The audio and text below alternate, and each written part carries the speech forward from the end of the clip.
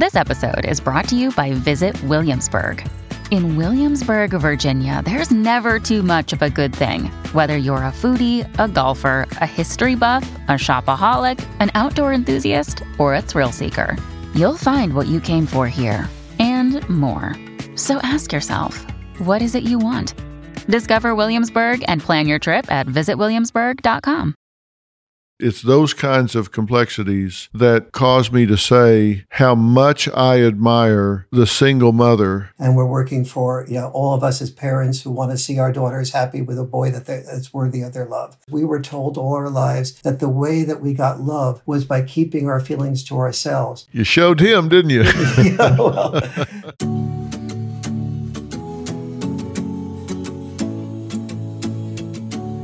Well, this is Dr. Phil, and that means you have found your way to fill in the blanks. And this is a very special episode for me because I have a very special gentleman as my guest today, Dr. Warren Farrell, and I'll let you hear a lot from him in just a minute, but I need to brag on him for a minute.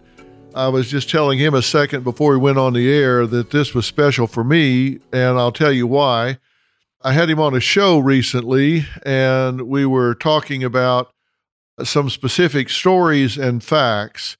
And I was very frustrated that when you're dealing with specific stories and facts, you have to get the story told and you have to deal with the facts of the story. And there was so much more I wanted to hear from Dr. Warren Farrell.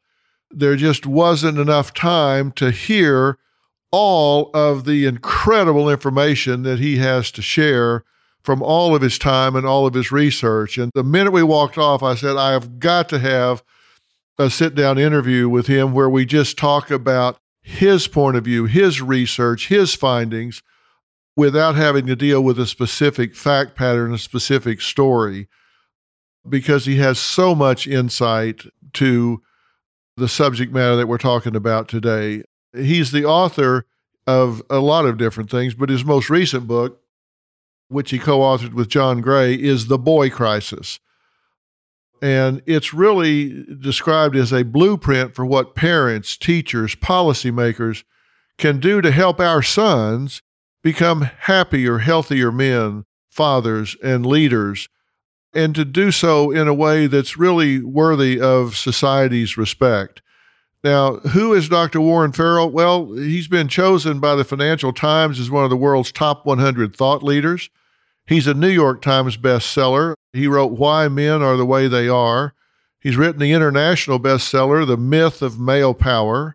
He's been described as the Martin Luther King of the men's movement, but you might be surprised to know that he has been a pioneer in the women's movement as well. He's been elected 3 times to the board of NOW in New York City. He's appeared on 1,000 TV shows. Oprah, Barbara Walters have interviewed him, Peter Jennings, Katie Couric, Larry King, Tucker Carlson, Regis Philbin, and myself. I've had him on more than once. He's got 2 daughters of his own. You can find him, by the way, at Warren Farrell. That's FARRELL.com. And you're going to find this to be an interesting conversation, not because of me, but because of him. So, Doctor, thank you for joining me today. I really appreciate it. It's a real pleasure. Doing your show. I love the way you listen, but yet you're also a tough love person, and that's the combination I most appreciate. Thank you for saying that. Well, you know what I'm talking about. The last time we were on, clock's ticking, and you're having to let the guests tell their story and stuff, and we had different points of view, and I think you and I were both frustrated that there was more to say about the topics and stuff, and that's why I walked off saying I need to talk to him.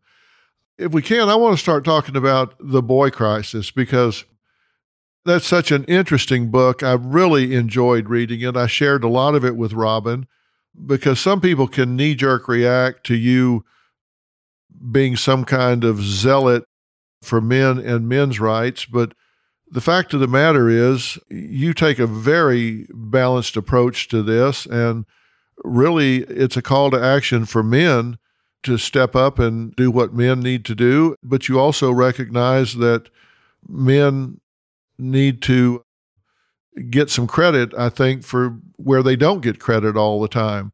And you say that there is a crisis of education regarding our young men and boys in America, around the world, really. What do you mean by that? Yes, in all 56 of the largest developed nations, boys are falling behind girls in every academic subject on average, but especially in reading and writing. And it doesn't take too much imagination to figure out reading and writing are the single biggest predictors of success or failure. And so boys are, and the United States in particular, are much more likely than girls to drop out of high school. And when a boy drops out of high school, he's not just dropping out of high school. He's dropping out of a sense of purpose. He's dropping out of his testosterone, not having a place to channel constructive and positive energy.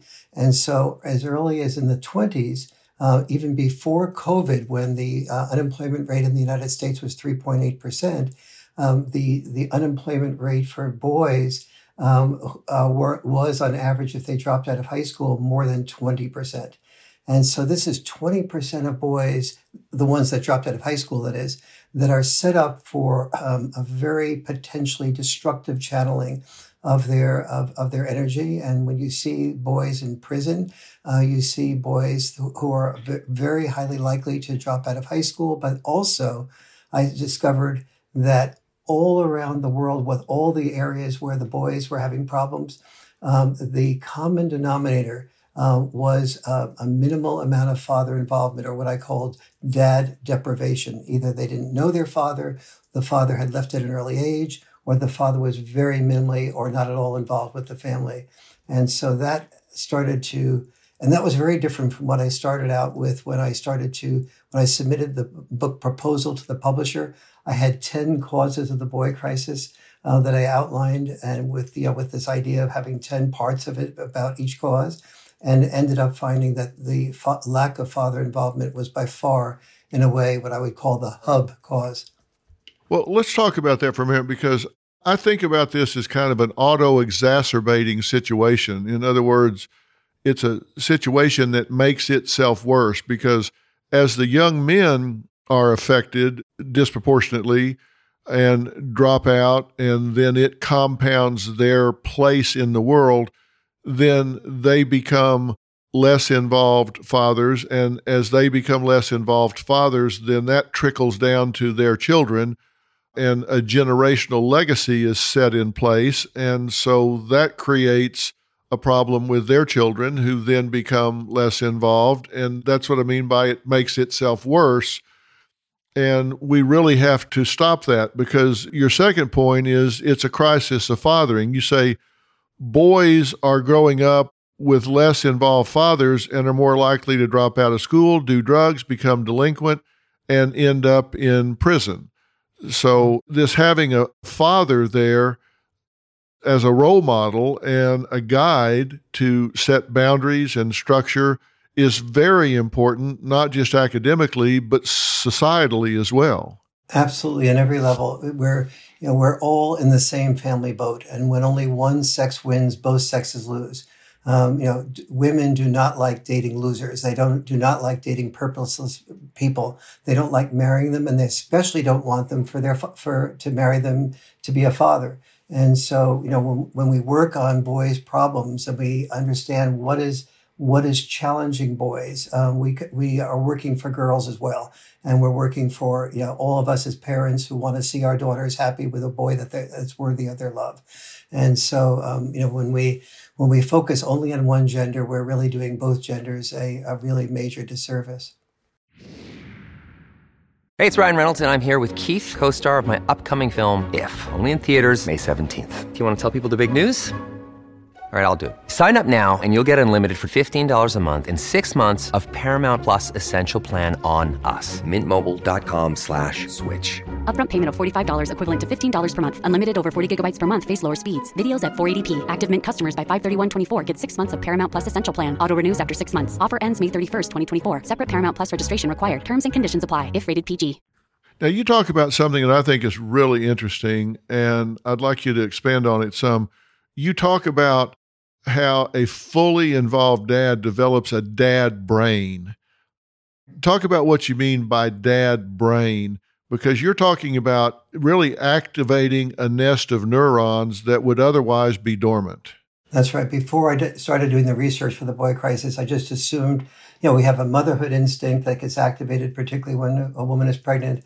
I had no idea that there was a whole nest of dormant neurons that, depending on how a father reacts when a baby is born, will either get activated or not. So if a father interprets his role when a baby is born as, now I have to increase my focus on my work in order to be able to provide more money for the family, the dad brain doesn't develop so effectively or so much.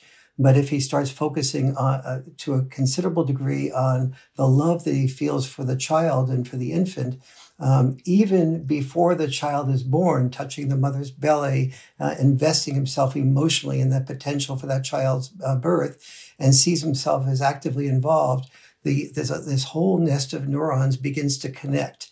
And so the dad develops a brain that's very similar to, but not identical to, the brain that develops that we call the motherhood instinct. His part of his instincts are different, but his involvement, we often say mothers have unconditional love.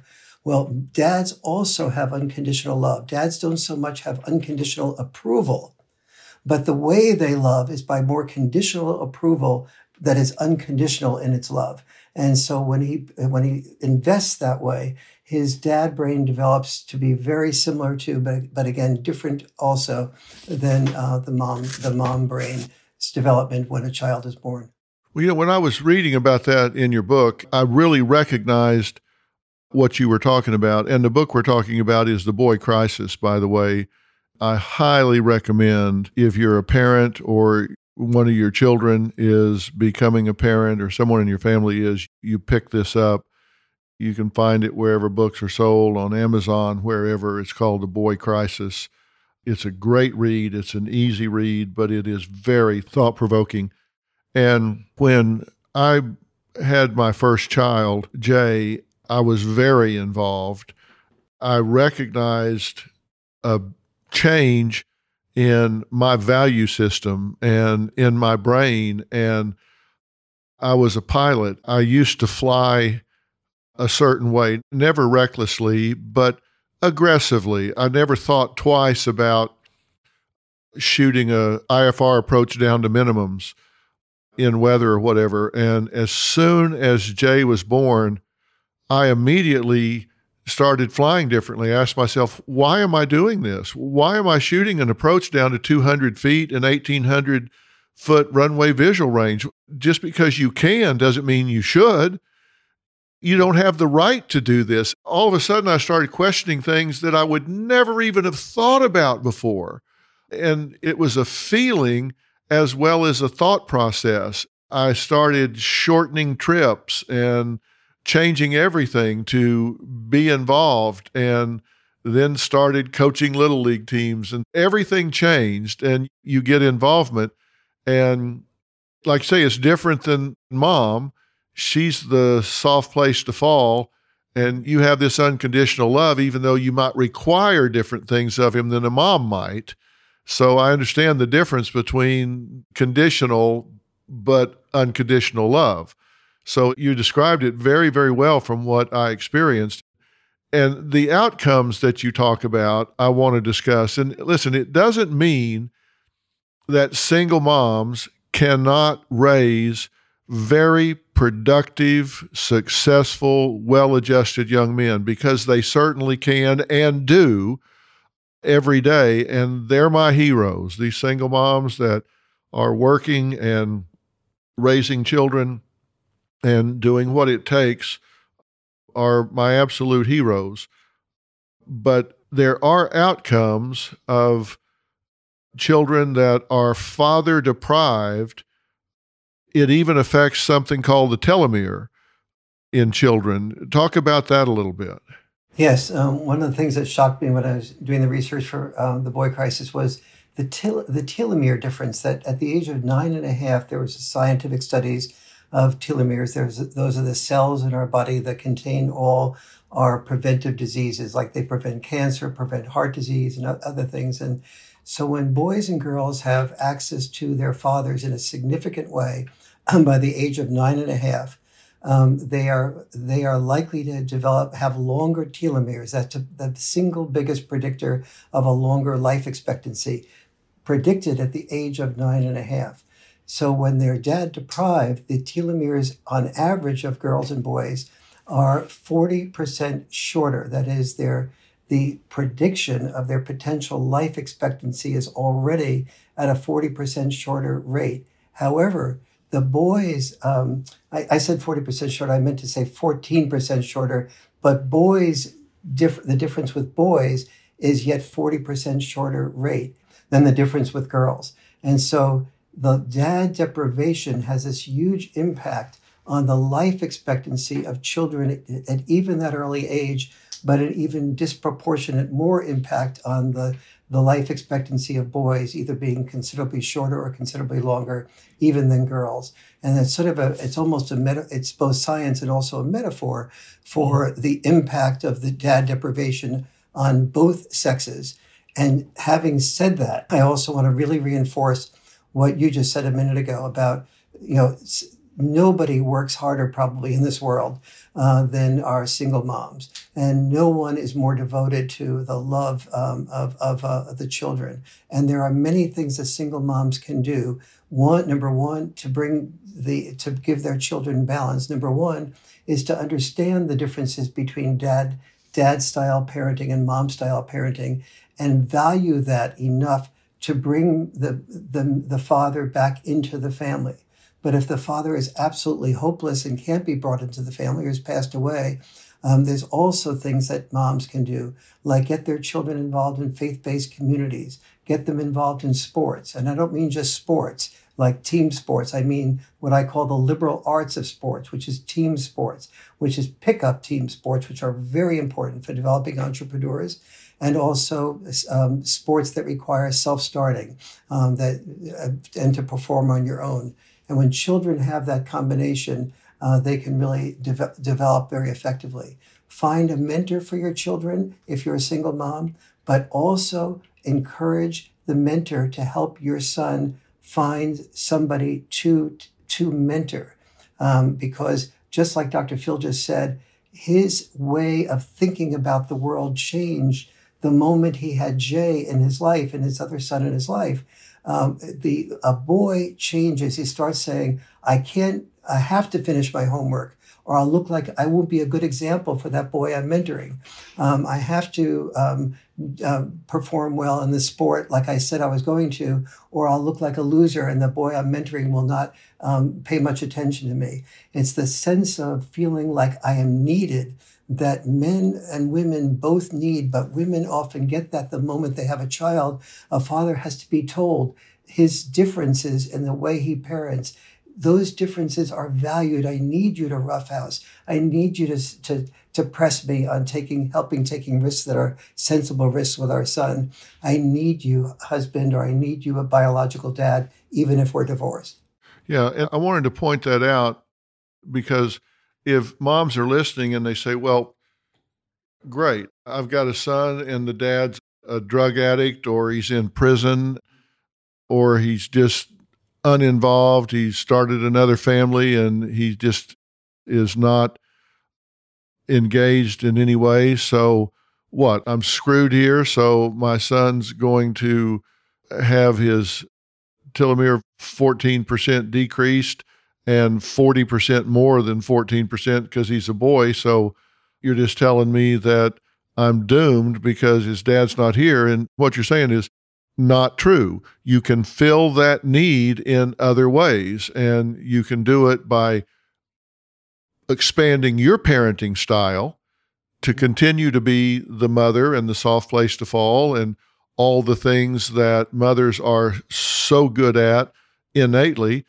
but expand your parenting style to also include some things that are further out on the continuum than what you might normally do, and then make sure that he does have exposure to some well-selected males that can provide that influence on him, and then putting him in that role so he can take up the responsibility and become the role model as well. Both of those things. So moms that don't have a dad in the home or available, they're not left out. They can still provide that stimulus, that input, that role modeling for their child. So it's not that they're just out in the cold.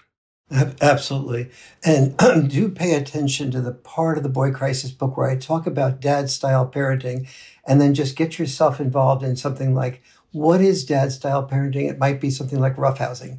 So don't be afraid to roughhouse with your children.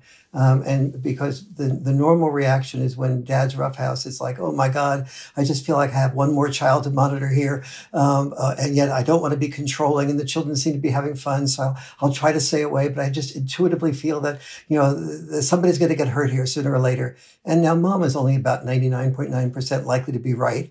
And sooner or later, one of the children gets hurt a little bit. And then the mom is shocked that the dad says, okay, sweetie, you can't put your elbow in your sister's eyes like that. And if you do that again, we're going to stop roughhousing. And mom goes, wait a minute.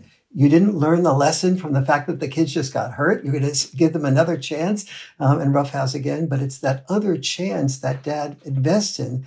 And then when the children violate because they're experiencing emotional intelligence under fire, as the psychologist put it, and they don't pay attention to dad's conditions on which roughhousing will continue, and then dad stops the roughhousing when those conditions don't continue. He doesn't repeat, I told you couldn't do this, and give them another chance. He stops the roughhousing, and it's that teaches the children postponed gratification. I can't have the gratification of winning unless I consider my sister's needs, my brother's needs, and I understand the difference between being aggressive versus being assertive.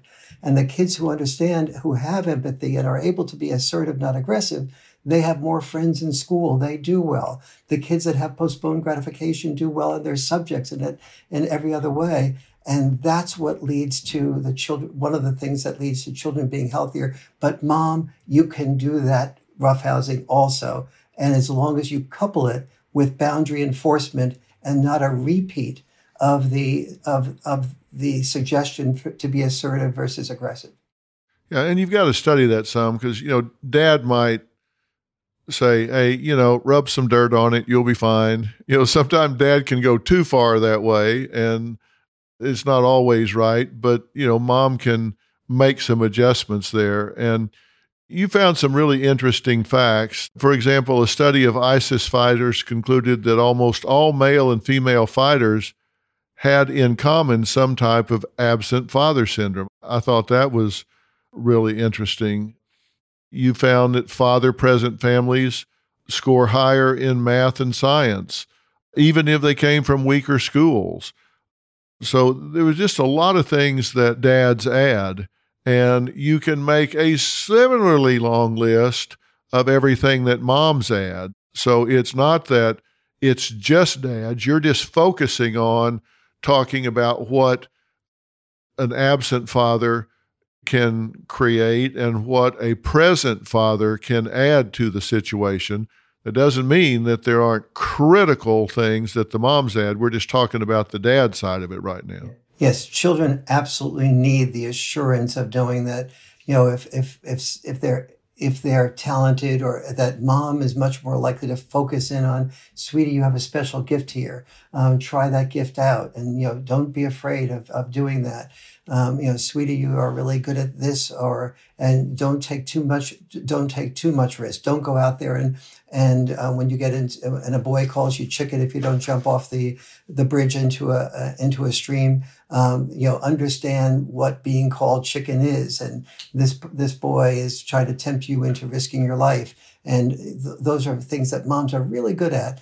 And the reason I found that children who do best with checks and balance parenting is because that mom's propensity to protect and the dad's propensity to take risks, as you said a moment ago, both can go to the extremes, and every virtue taken to its extreme becomes a vice. And the value of dads and moms working together, and men and women working together, is that we both tend to sort of like balance each other out and help each other hear the other side, if one knows how to listen to your partner without taking the different perspectives that they have as criticism. And one of the reasons I've gotten involved deeply in the last 30 years of doing couples communication workshops is seeing that, the boy crisis results from oftentimes divorces. Divorces result from poor communication. And poor communication is about more than any other single thing.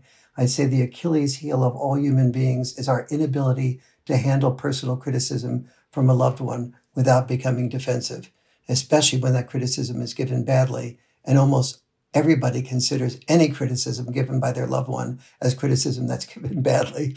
And so that's been, the work on that. Another day is here, and you're ready for it. What to wear? Check. Breakfast, lunch, and dinner? Check. Planning for what's next and how to save for it? That's where Bank of America can help. For your financial to-dos, Bank of America has experts ready to help get you closer to your goals. Get started at one of our local financial centers or 24/7 in our mobile banking app. Find a location near you at bankofamerica.com/talktous. What would you like the power to do? Mobile banking requires downloading the app and is only available for select devices. Message and data rates may apply. Bank of America N.A., member FDIC. When you need mealtime inspiration, it's worth shopping Kroger, where you'll find over 30,000 mouth-watering choices that excite your inner foodie. And no matter what tasty choice you make, you'll enjoy our everyday low prices, plus extra ways to save, like digital coupons worth over $600 each week. You can also save up to $1 off per gallon at the pump with fuel points. More savings and more inspiring flavors make shopping Kroger worth it every time. Kroger, fresh for everyone. Fuel restrictions apply. People always ask me, why is it that it stings so bad when you get criticism from somebody you love? The truth is, it's because you care what they think. If the guy that works down at the corner grocery store tells you you're doing something wrong, okay, you can weigh that, but you're not invested in that person's opinion of what you do or don't do.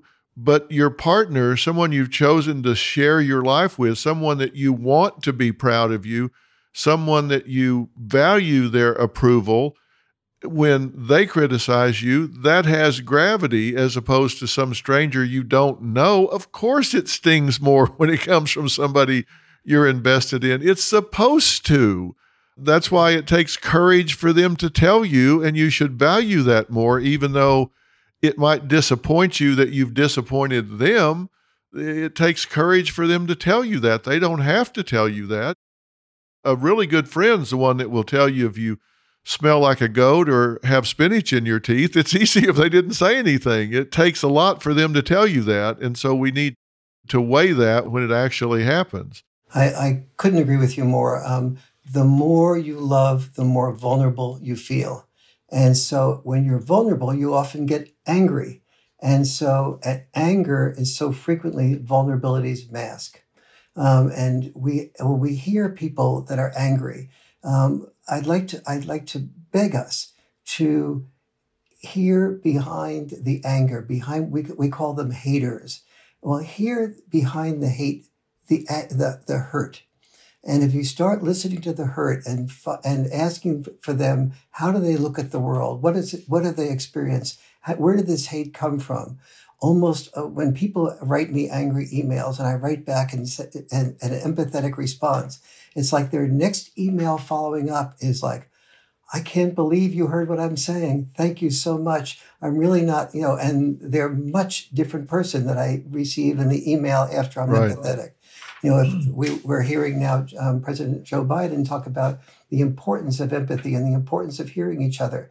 The best thing that he could do is to speak up to the country about, here is what I understand about what Republicans are saying. Here is where I feel that I can agree and overlap with them. Let them know they are being heard. Then you will begin the process of healing. Yeah, I always say, and I ask people to do this all the time when I'm working with them here, is take anger out of your vocabulary. And when you would say, I'm angry, substitute in the word hurt, fear, or frustration. Instead of saying, I'm really angry, say instead, I'm really hurt, or I'm really afraid, or I'm really frustrated. it really changes the narrative, because anger is kind of a get them before they get me emotion.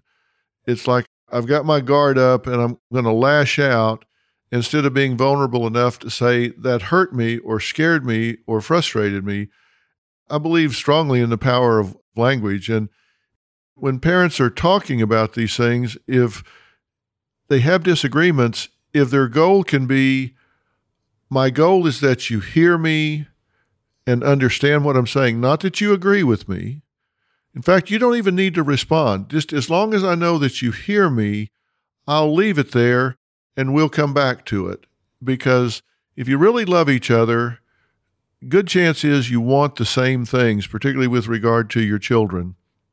And I found that people that really sincerely love each other will find a way to meet each other's needs more often than they don't. If they'll just say, my goal is to be heard and understood. You don't have to agree with me. We'll find a middle ground. And then most people think, wow, somebody listened to me. I've been heard. I'm good. Then move on. It tends to work itself out. I really can't agree with you more on this. And the importance of this is really paramount. Because the couples communication work that I do is sort of like in two parts. One is learning how to hear the other person completely and ask them for more, ask them for whether they're distorted, whether you missed anything, and so on. And most people feel many times part of the training is the person who's listening feels that they have to agree in order to sort of hear. But you don't need to agree and in order to fully hear somebody. You just need to fully hear them and let them know what you heard and check out with them whether they feel at all distorted or whether anything is being missed. And if anything is distorted, always take it as your responsibility to keep working on getting it the way they said it, the way they felt it. And when you get that, as you were saying a minute ago, Dr. Phil, the relief on the part of the other person is enormous. Sometimes things need to be done behaviorally. Somebody's drinking too much, or something along those lines. You're moving to a different place, going to a different place for vacation, and the details need to be worked out. That's another process. How to get there is how to brainstorm different options and alternatives, but it all rests on the foundation of being able to hear each other first. Right. You know, one of the things that you talked about in the book that I thought was so important, and I'm curious if you think it's about structure and boundaries or if there's more layering to it than that, and that is the statistic that you point out that almost 90% of homeless and runaway youth are from fatherless homes. And when you think about that, that's no accident. I mean, that's not a random statistic. If you ran that through a statistical t-test or non-parametric statistics, any test you want to put on it, that's going to be statistically significant, that almost 90%. Do you think, even though it's a post hoc analysis, do you think that that is likely because of a lack of structure or discipline? How do you explain that extreme finding? I think there's a lot of things involved. Part of it is something beyond explanation. When I started doing the research for the boy crisis, I was a stepdad, and I really wanted the findings to be that stepdads could be every bit as good or better than a dad maybe that wasn't as involved. But I found that biologically, children seem to sort of have a strong identity with their biological dad.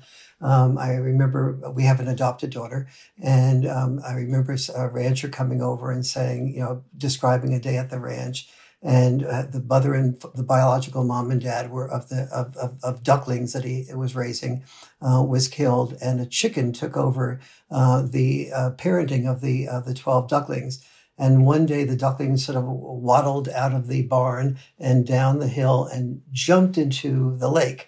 And the chicken parenting the ducklings just went absolutely berserk. And our adopted daughter said, "That's the way I feel every day.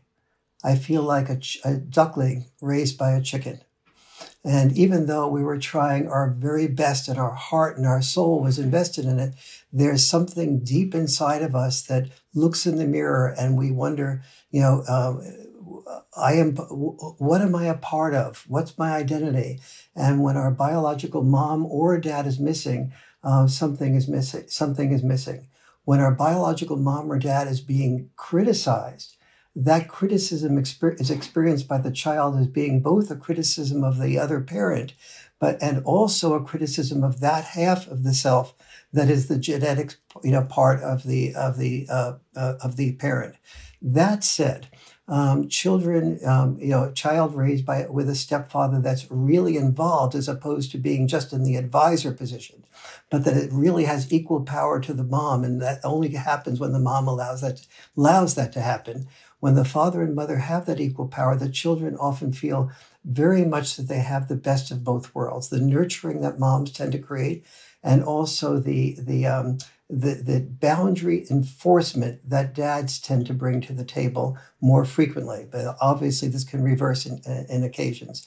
And boundary enforcement is very different. Most people talk about boundary setting and boundary enforcement as if it was the same thing, but they're very different. Both mothers and fathers set boundaries very similarly. They both say you can't have your ice cream until you finish your peas.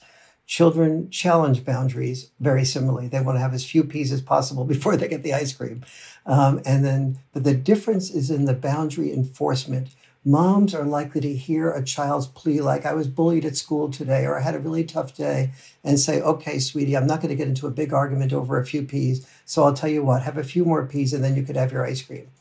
Dads will still tend to say, excuse me, we have a deal here. And the deal here is you can't have ice cream at all until you finish your peas. So the children tend to learn with dad that they have no option but to finish their peas before they get their ice cream. That is, they're learning postponed gratification. So mom will encourage a child to dream based on mom's sensitivities to a child's talents. But then when the child gets to the point where it tries to fulfill that dream by practicing every day at whatever sport she or he wants to exceed in, oftentimes they fail at the fulfillment of that dream if they don't have that postponed gratification that came from boundary enforcement. And that's where dad and mom, so that the person who becomes homeless is oftentimes a person who has dreamt and dreamt and dreamt, but failed and failed and failed, feels that there's nothing worthwhile about them, that they can't fulfill the parental expectations, that they're mocked at school, they're not admired by teachers, or their brother or sister who's doing better is being admired and not them. And particularly for teenage boys who have lots of testosterone, when they feel like they are failures, that testosterone tends to look for a bigger purpose, an ISIS or an anger at the people that we rejected them. So I'll do a mass shooting, or I'll commit suicide because I'm hopeless. And those are the things that are, that's part of the mixture of experiences that so frequently leads to that homeless person. Right. When you talk about the complexities and how layered this is, it's those kinds of complexities that cause me to say how much I admire the single mother that does such a great job with her child or children, whether she's a stay-at-home mom or a working mom, that navigates that maze, navigates that terrain, and figures a way to get that young man to turn out as productively as so many of them do. That's why I say, single moms are my heroes, because they figure a way to wear all the different hats, get all of the different requirements done, make those young men believe in themselves, teach them the things they need to do, go find the resources and pull them in, the coaches, the different influences in the young man's life, keep all those balls in the air and keep the fires burning at the same time for the family. I mean, it's just astounding, the women that do that and do it so well.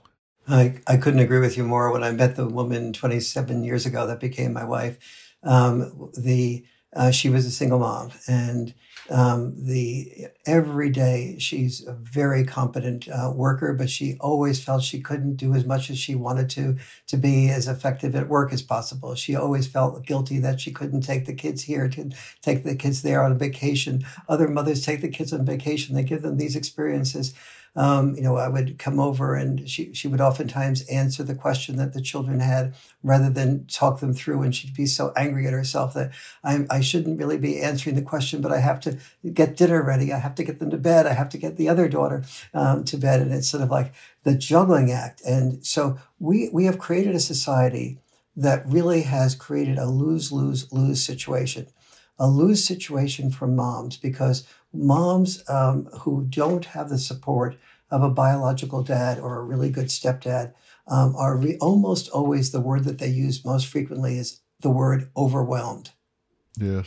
The dads feel without purpose and unneeded, and the children don't do nearly as well as they could with both mom and dad. And so each generation has had its war. And when we needed men to die to fight that generation's war, men came forward when they were told Uncle Sam needs you. The key word for bringing men back into the family is saying, A, we value you. B, you have something to offer. We need you. And when men feel needed, they're willing to die. But men in the last 50 years, almost every TV commercial that portrays a dad and a mom and that portrays one as a doofus, portrays the dad as the doofus. This is not an inspiration for our boys to become fathers that are effective. And we need to start with policy changes like having communication skills training in first grade and second grade, so boys and girls learn how to hear each other, listen, do all these things that you were talking about a little while ago, Dr. Phil, and start that process of learning how to communicate and hear each other in first and second grade, so it replaces bullying. So you hear that the bully also is hurt, and the bully has low self-esteem as well as the person that was bullied. And so we begin to understand this type of, the foundation of compassion needs to be set in the culture at a very early age, and boys learning that when you're growing up, you're not just a wallet, you're not just a human doing, you're a human being, and we need you as a emotionally intelligent part of the family. Well, you've made some statements that get some people, some women's hackles up for sure, and I think it's because they read the headline and not the whole paragraph. I'll read a few of them and let you respond. You say, white males have white privilege over black males, but men in general are underappreciated, and white men have been shamed and underappreciated for decades, that it's very damaging for schools to teach children that men are the oppressors and women are the oppressed. What do you mean men are underappreciated and are mischaracterized as being in control and oppressing women? They are paid more than women. They get the jobs in management that women don't get. They do keep women down. Are you kidding me? You've heard all of those things. Yes, indeed. Yes. So first of all, the white male, we have to take those things apart, because whites clearly have white privilege in relation to black males in particular in this culture. And that's been the case for many, many generations. Male versus female.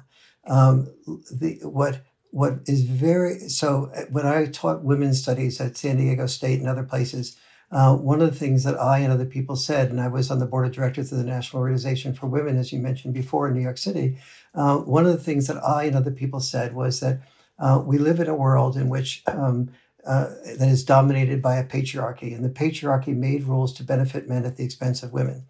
Well, as I began to look at that, I began to realize that, wait a minute, the world was actually not dominated by a patriarchy. It was dominated by the need to survive. In order to survive, most cultures developed special roles for women, like raise children, special roles for men, like raise money, and neither gender, both sexes had what I would call the rigid roles of the past neither sex had flexible roles for the future. One of the first people to understand this, Betty Friedan and I used to be pretty close friends, and she wrote a book called The Second Stage. And the second stage said that feminism will not go beyond a certain point without men also being able to change their roles. We have to work on men's liberation simultaneously with women's liberation. Otherwise, we'll begin to get angry at each other rather than have both of us free to have more flexible roles. Well, when the Pew Research Center asked men for the first time what these were full-time working men, they asked the full-time working men who had children, would you rather be full-time working or would you rather be full-time with your children? And 49% of the men said, I'd rather be full-time with the children than working, and especially full-time working. And so what we have out there is a large number of men and women who don't want to fit the gender role stereotype. And when men got married, oftentimes men, and this is the really crucial point, when men got married and they had children, they often said, I need to give up my love of elementary school teaching because it doesn't pay enough. I can't be a musician doing musical gigs because it doesn't pay enough.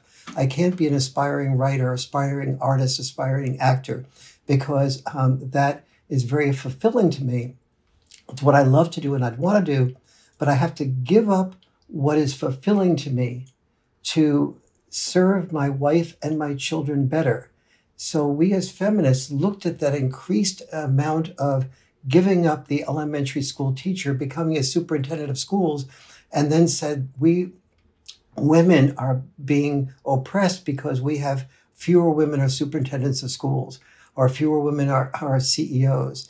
But in fact, without understanding that it is not men who earn more than women for the same work. It is dads who earn more than moms, because when dads have children, they give up jobs that are fulfilling, that pay less.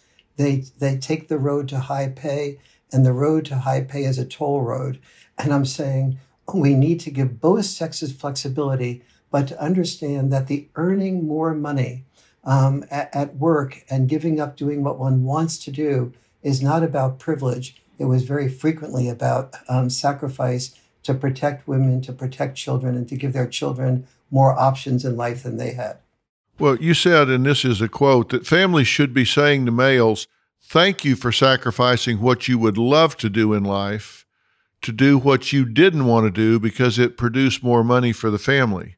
Yes. And I understand what you're saying in terms of taking the higher paying job to provide for the family, but I've got to tell you, from my point of view, and maybe it's just my fundamental upbringing and raising, but I was taught value-wise that the role of the man in the family was to be a provider, a protector, a leader, and a teacher.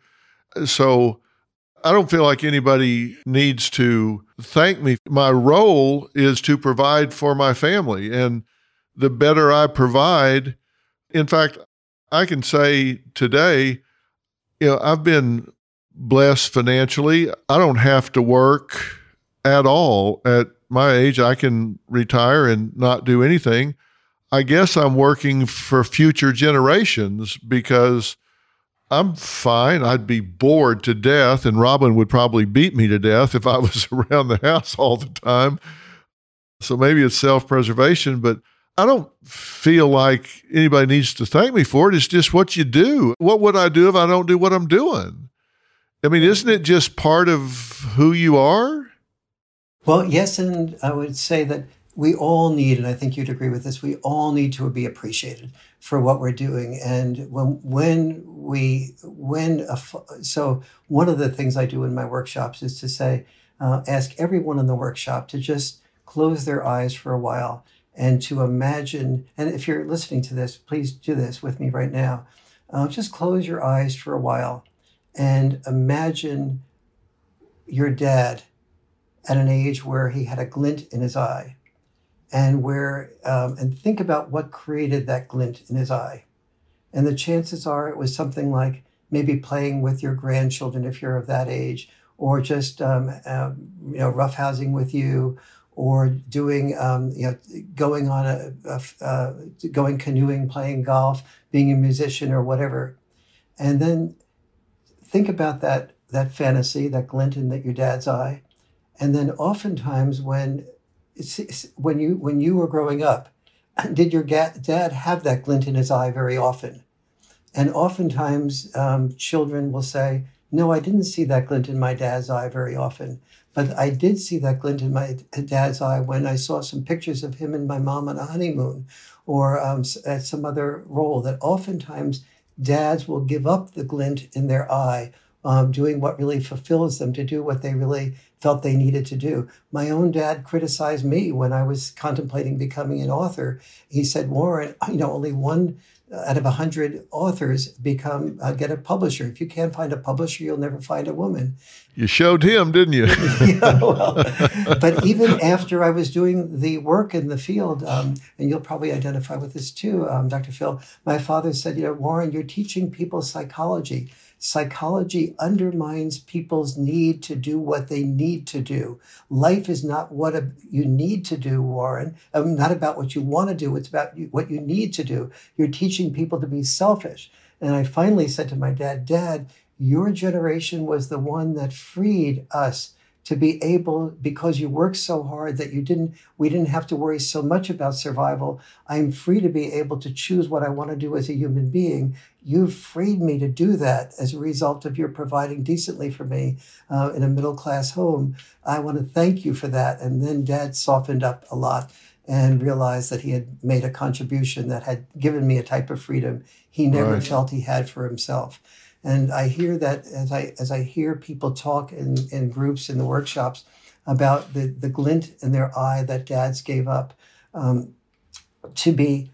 maybe we don't need to be thanked for it, but when we're told we're the oppressors, as opposed to being understood that even if we just played a reflexive role, that moms want to be thanked on Mother's Day for the great job they did as mothers, and we are all so happy to acknowledge mothers. Well, we're all human beings who need that appreciation and understanding and that respect, and I'd like us to give it to both sexes. What did your dad do? My dad was an accountant, and my gift, my biological gift, was in math. I looked at the work that my dad did, and it didn't appeal to me nearly as much as my less gifted part of me in the verbal area and in the writing area. And so I chose fulfillment, and that created significant tension for a while with my dad and me. Well, somebody asked me a few years ago, maybe it's been 5, I don't know. They asked me, if you weren't doing what you're doing, what would you be doing? And I think my answer was figuring out how to get to do what I'm doing. I mean, maybe I'm just blessed where my avocation and my vocation are aligned, because I think I do have that glint in my eye. Not every day is fun, and not everything I've always done is fun, but most of the time, I'm very passionate about what I'm doing. And I tell people, if you don't have something passionate in your life, where maybe your job's not your passion and your job is your means to enable you to pursue your passion, so it's just a means to an end. I mean, maybe you love classic cars, and so you work to have the money to spend working on your classic cars all weekend or something. But I guess my goal has always been to do something I'm passionate about with people that share that passion. I don't just want to be passionate. I want everybody around me to be passionate too. Sometimes I joke and say, I can't believe I'm getting paid for this, because it's very rewarding. There are different kinds of currency. There's social currency, emotional currency, spiritual currency, monetary currency, familial currency. There's all different kinds of currency. And I feel like if you get a lot of different kinds of currencies, then you're really blessed. And I think I do have that glint in my eye, so I don't feel like I'm underappreciated, because I get so much out of what I do. And I think I have a very appreciative family. And I tell my boys, listen, every once in a while, I want you both to just stop, look around, take a deep breath, and make sure this doesn't all go by in a blur. My son Jordan performed at Madison Square Garden 2 nights in a row. He's a musician. I mean, sold out, packed crowd, opening for the Jonas Brothers, who are his best friends. And my son Jay is executive producer of several TV shows, primetime shows, streaming shows, syndicated shows. And so we're here on these lots, and he has companies in Silicon Valley. And I just tell him once in a while, just stop and look around and say, wow, very blessed life. And they do. And I just don't want it to go by in a blur and look back and say, I took that for granted, because I think we need to find passion and be appreciative, whether we're men or women, and share that with our children. I couldn't agree more. And I think when you mentioned the phrase multiple currencies, or you're talking about the different currencies, every woman who is listening to this, I just ask you to hear this. It's the multiple currencies that create happiness, and it's the multiple currencies in balance that create real power. And power we have to start seeing as happiness, as ability to control our own life, as being able to have the glint in our eye. And let's work to make sure that men who have learned over a period of generations to keep their feelings to themselves, because the purpose of masculinity was to make a man disposable in that nation's war, disposable in the workplace, so he would be able to produce the most money without asking what he wanted. And this is the first time in history we can ask our fathers and our sons and our husbands about, what do you want? What creates the multiple currencies for you? The balance between personal happiness, the glint in the eye, knowing you're producing for your family, knowing that you're creating a better world for your children. These are all the real currencies that create real power. We want both sexes to have them. The method for both sexes to start having them is to be able to hear what the pain and the hurt is. And it's a lot more challenging for men to share that pain and hurt, because we were told all our lives that the way that we got love was by keeping our feelings to ourselves, that women didn't fall in love with men who expressed their feelings. They fell in love with men who were successful. And as a rule, men who were successful repressed their feelings. They didn't express their feelings. Yeah. You said something about toxic masculinity. You said men learn early on that in order to be a man, they must repress their feelings rather than express them. And that's how toxic masculinity is born. How do you define toxic masculinity? Well, for one thing, as not feeling that you have permission to express your feelings. And historically, if you were a man, you didn't, boys don't cry. You really don't get a chance. And women fell in love. And this is true with not just humans, but almost all animals.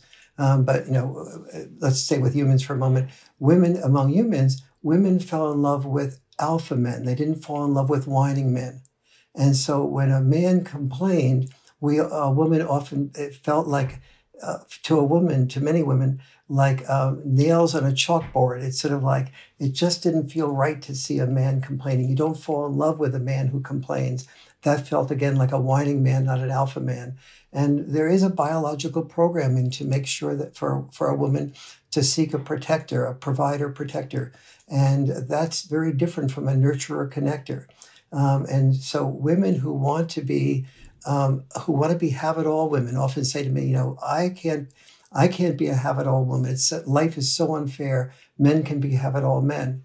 And I say my response to women is, actually, you can be a have-it-all woman. You can be a have-it-all woman by doing what you want to do and pursuing that, and marrying a man who is focused, who is very happy to focus on being a full-time dad or a mostly full-time dad. And they can take care of the children, but you have to, in order to do that, you have to choose that type of man, which means that you don't wait for a man to come to you. You look at men who have listening skills and nurturing skills, and you choose that man. Because a man who has those types of skills are less likely to be the type of men who objectify women by just choosing the woman they want, because to choose the woman they want means that they have to experience rejection. Nurturing connector men are probably less likely to do that. So you choose him. Choose a man who is a nurturer, connector. Ask him to and respect him when he cares for the children. You'll then have a very strong break the glass ceiling career possibility. You'll also have a good marriage if you respect him, but not if you expect him to earn as much or more, and if you value what he does to take care of the children. That's the way you can be a have-it-all woman. Well, that makes sense. I tease Robin sometimes because she'll say, I wish you were more expressive or more emotional. But then if we're on the street and something bad goes down, she's awfully glad she married a linebacker. It's kind of like, you can have one or the other, more one way than the other. And she often says, I'm awfully glad that you're standing in the door when it goes bad. But I have to say, I've learned a lot. We've been married 44 years, and I have learned a lot about emotional expression and sensitivity across time. You learn, you grow, you become more willing to express and all of that. So that's a great definition that you gave. Well, I've kept you longer than I meant to. We could go on for 2 more hours. I'm going to put you on the spot and ask you if you'll do this with me again. I would love to do it with you again. It is rare that I hear somebody ask such good questions, summarize what I've written so carefully and so accurately, and then listen so well. The combination is just wonderful, and I'm so glad it has your ability to listen and to be a tough love person has managed to fit into the mediums of the day so well that to have the glint in your eye. So doing another show with you would be just a delight to me. Well, I've been a fan of yours for many years, as you know, because we've known each other for a good while, and I would look forward to having you back on Dr. Phil soon and having you back on Fill in the Blank soon, because I think these are very thought-provoking conversations, and I think people that have a knee-jerk reaction to some of the things that make sensationalistic headlines taken out of context of what you say, maybe that's okay. If it causes people to read more of what you say and learn more of what you say, then fine, because I think they need to dig in. But anybody that's tuned in halfway through or whatever, I've been talking to Dr. Warren Farrell. He's author of The Boy Crisis, co-author with John Gray. He's written an awful lot. You can find him on his website, which is warrenfarrell.com. He says a lot of things that you might find controversial. When you read them, you will find them very thought-provoking. I think he is a devout feminist, to tell you the truth. I think he just looks at both sides of the coin in a very, very realistic way. Doctor, thank you for doing this. I look forward to having you on Dr. Phil again soon with an interesting case, and I'll have you back here very soon, and we'll talk about this some more and probably answer some questions and comments from people that get on the site and dig into more about what we've been talking about. Absolutely. I feel really understood and appreciated by you, Dr. Phil. Well, thanks so much. We'll talk soon. Be well. Good. Thank you. Will do. So long.